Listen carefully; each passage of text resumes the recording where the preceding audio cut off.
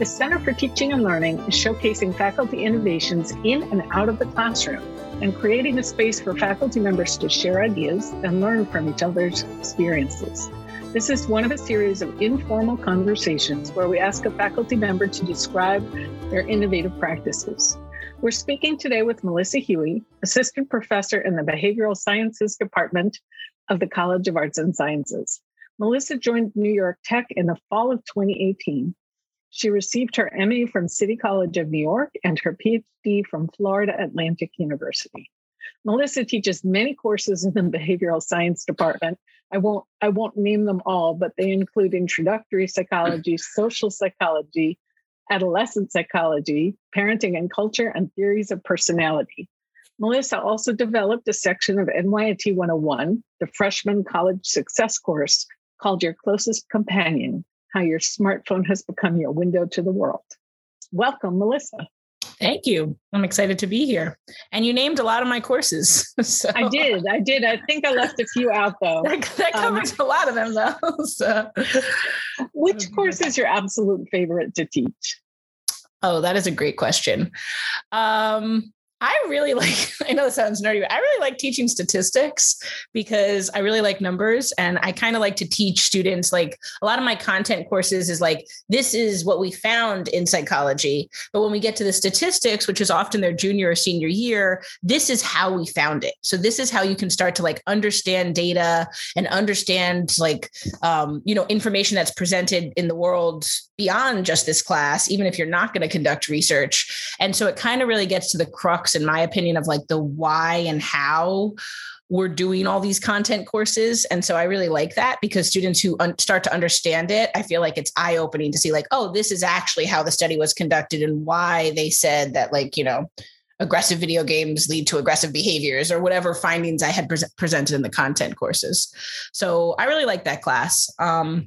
And in terms of thank you so much for listing a course I did not name. Did you not name statistics? Okay, I didn't remember that. What else? The other course I was going to say is I like intro because I feel like intro to psychology kind of gets students excited. Like when I was in undergrad, that's actually what got me on the track of like, I always liked psychology, but it got me on the track of psychology. I had a really interesting intro teacher. And I was like the first time I went to class and was like, wow, this is like actually fun. Like I don't even feel like I'm in class. Like I just and was enjoying the material, and he did all sorts of demonstrations. And so there's always people in my intro class that are just taking it as electives. And I feel like sometimes it's kind of like eye-opening, like they get really excited about psychology. So I enjoy that because I like to see students sort of transform and say like, oh, I actually really like this topic. So those would be my top two, maybe. Thank you. Is there a teacher or a student that you've had that changed how you approach teaching? A teacher or a student I had that, well, I will say, actually, it's funny. I just mentioned that the teacher that I had in my UMass class, and I can't remember his name, but it was my intro to psych class, really kind of changed my trajectory to want to go into psychology. And in terms of changing teaching, I had an advisor, Dr. Anne Marie Yali, who I actually still collaborate with at City College. And she really kind of pushed her students. And previous to that, I was an adjunct and a TA. And I think I just kind of went really easy because it just made it easier for the students. And everybody was happy, right? It was an easy class. And, I didn't really push the students beyond much. What they were capable to get an A of. And after having her, I said, wow, I actually really liked being pushed. Like she was very she'd write like detailed information back on our 2-page reaction papers, would have 2 pages worth of notes. And I said, you know what, I actually want to be pushed. And I think my students do too. And after that, I think I sort of upped the threshold of like teaching to give myself a little bit more of like, you know what, actually I need to be friendly and approachable, but I also need to sort of push my students in a way that I hadn't been pushing them before. So I have to give her credit for that. There's a lot of research that supports that, right? If students have a personal connection with you and you say the expectations are high and here's how I'm going to help you get there, they will definitely rise to your expectations.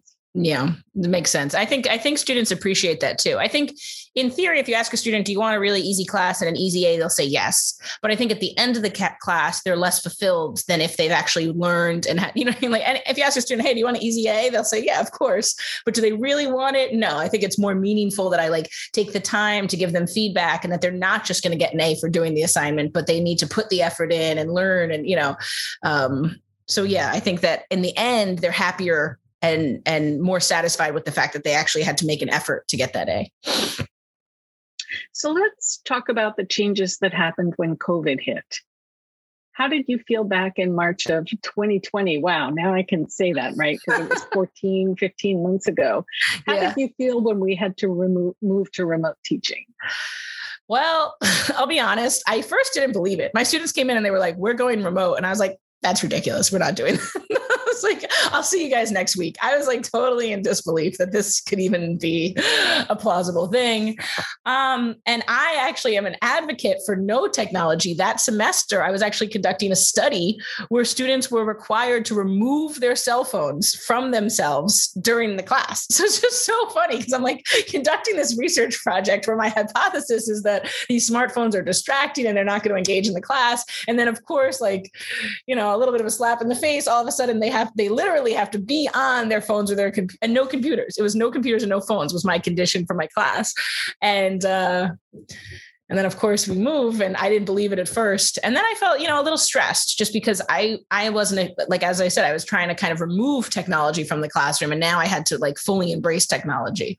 So yeah, I was first shell shocked.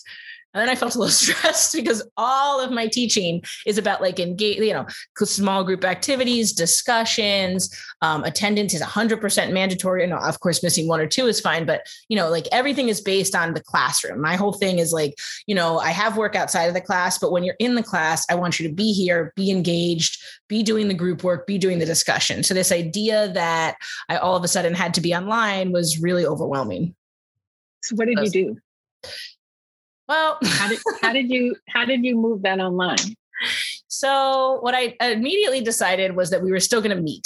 To me, the FaceTime and the interaction is like the most important thing. So for me, other than taking, I think, the week of spring break to transition and maybe an extra week just to get students kind of used to the whole Zoom thing. After that, I went right back to, okay, everybody needs to be here and be in class. Like we are still having class. We're meeting 100% like during the class time. I didn't, just because we were Zoom, I wasn't ending classes early. I said, this is, to me, honestly, the class time is pivotal. I mean, in college, you're only looking at a 3-credit course. You're looking at 2 hours and 50 minutes on average. And that's the only time that they get to interact with the professor. So that's the decision I made immediately. And, it started with everybody sort of having these blank screens. And so I was like looking at words. And then I immediately said, okay, after a couple of weeks of that, I said, this is not going to work. I said, I need you to have your videos on. And I need you guys to be sort of coming to class. Like I want to see you guys. And like, we're treating it like we're in class, not just you're this in the ethos of the internet and I'm seeing a name on the screen. And so that made a big difference. That was actually what sort of facilitated my ability that the fully synchronous full class time with videos on sort of helped me in a big way to transition this discussion and activity-based learning into the online platform.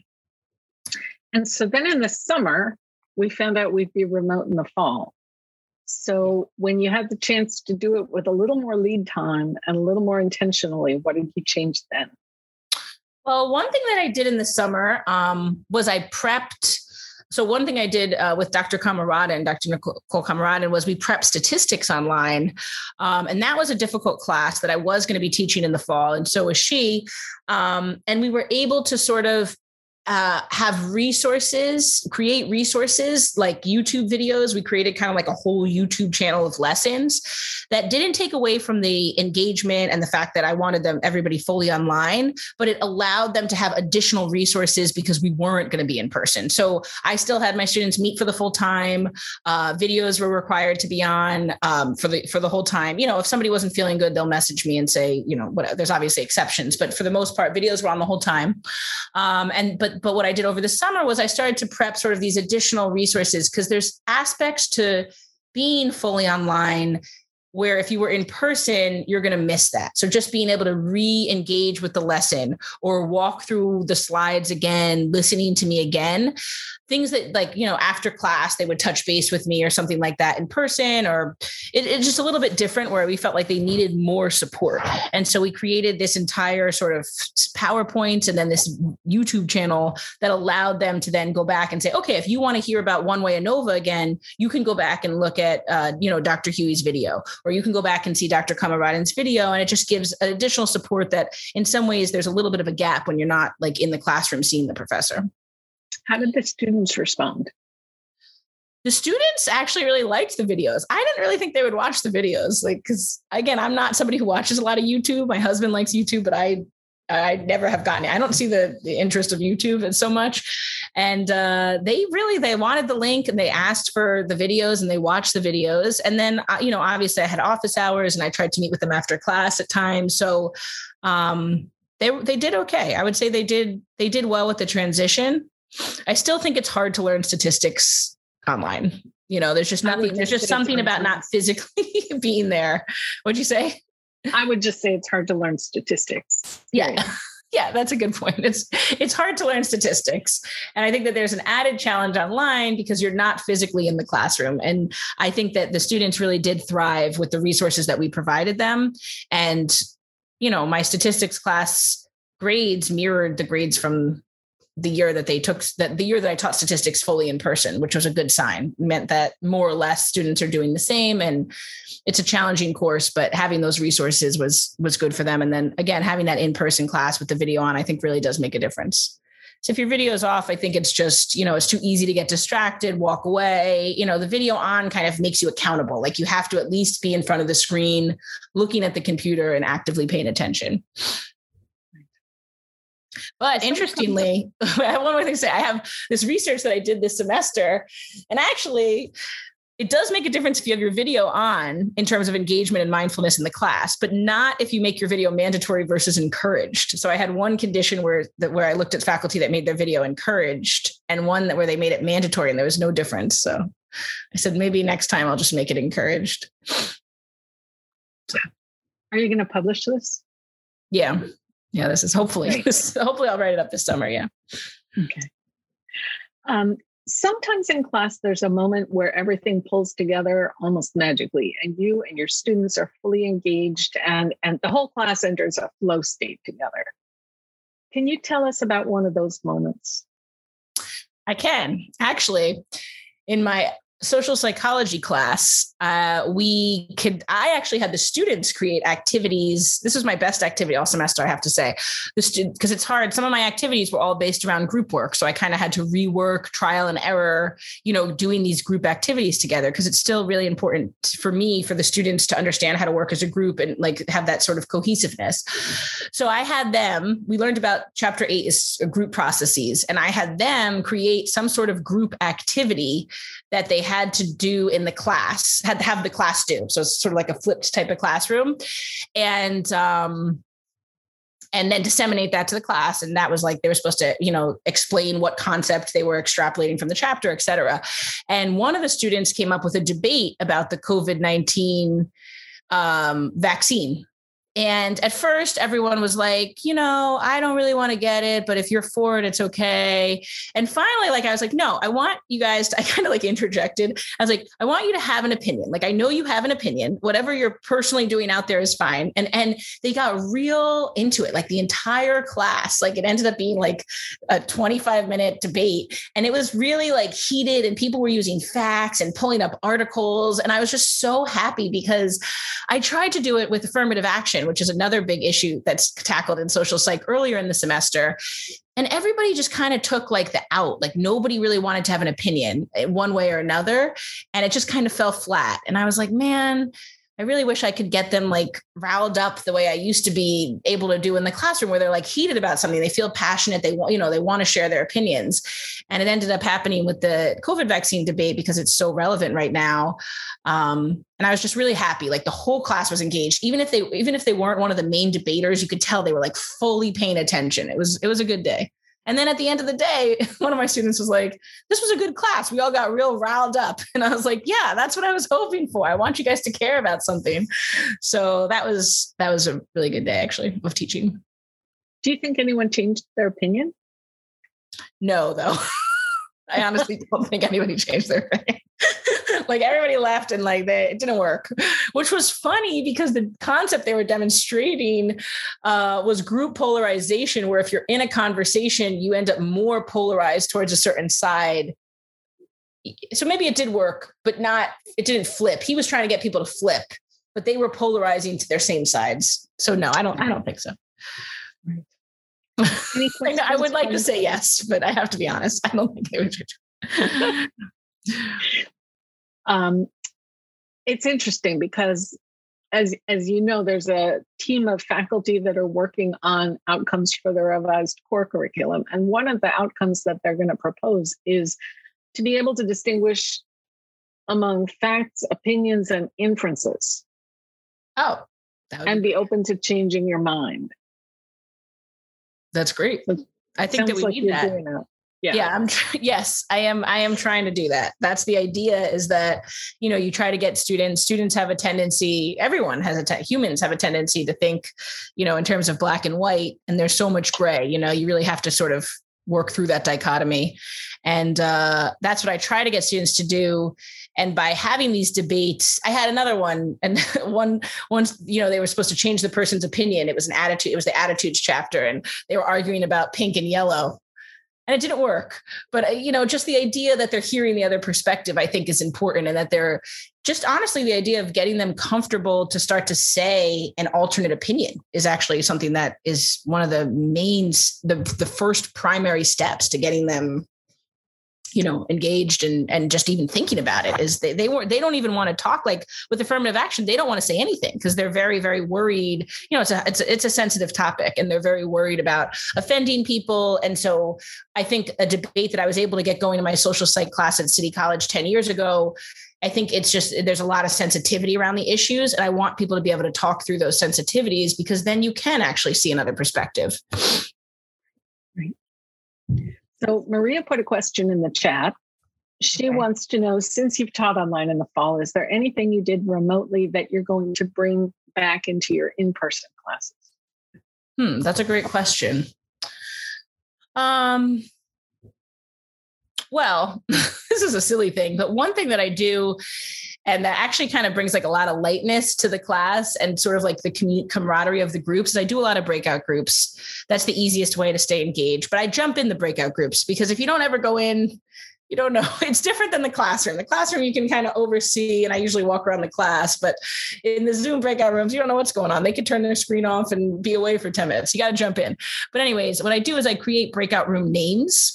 That's something that I started. And I think the semester of Zoom started hot, and then I think people got a little Zoom fatigued, especially mid-semester towards the end.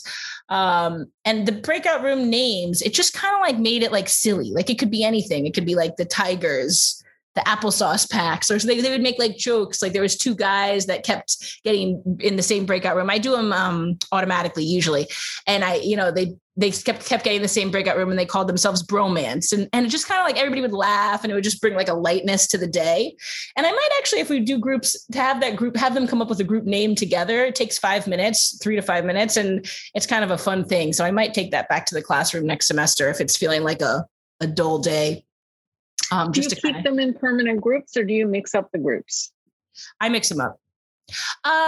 Within the same class, I usually don't recreate every time. So if we're doing multiple breakout rooms, which we do a lot, like we'll jump in, jump back out, jump in, jump back out. I usually will just keep the same group, and they kind of develop that day sense of camaraderie. But beyond that, unless it's like a semester long group project, like we do those semester long research projects for research methods, obviously they have to be in the same group.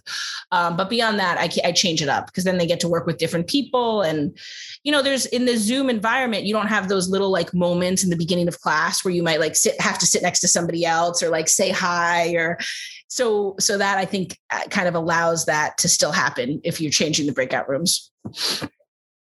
How do you think higher ed is going to be changed as a result of this pandemic? That's a good question. Well, the obvious answer is that I think more classes are going to be online and more resources are going to be online.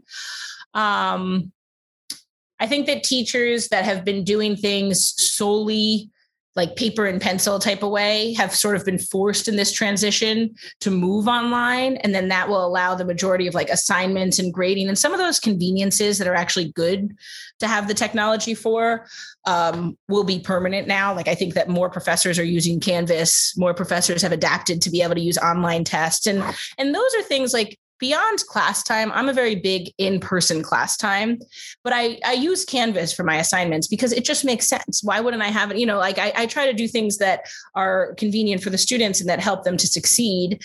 And one of those things is using Canvas. They use Canvas, so I think that that'll be good I think more professors are able to do that now. And I think that that'll be a good resource for students.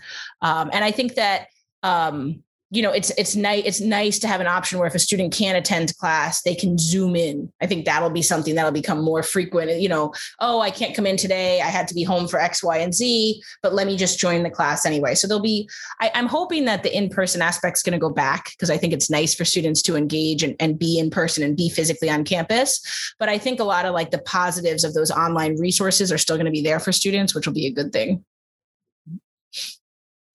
Melissa, thank you so much for spending time today. We've been speaking with Melissa Huey, Assistant Professor in the Behavioral Sciences Department from the College of Arts and Sciences as part of the Great Teaching Series. This conversation's been recorded and will be available on the Center for Teaching and Learning webpage, nyit.edu/CTL. If you'd like to be featured in the Great Teaching Series, please email the Center for Teaching and Learning at ctl@nyit.edu, or better yet, fill out the form at bit.ly/great-teaching. Thank you for having me.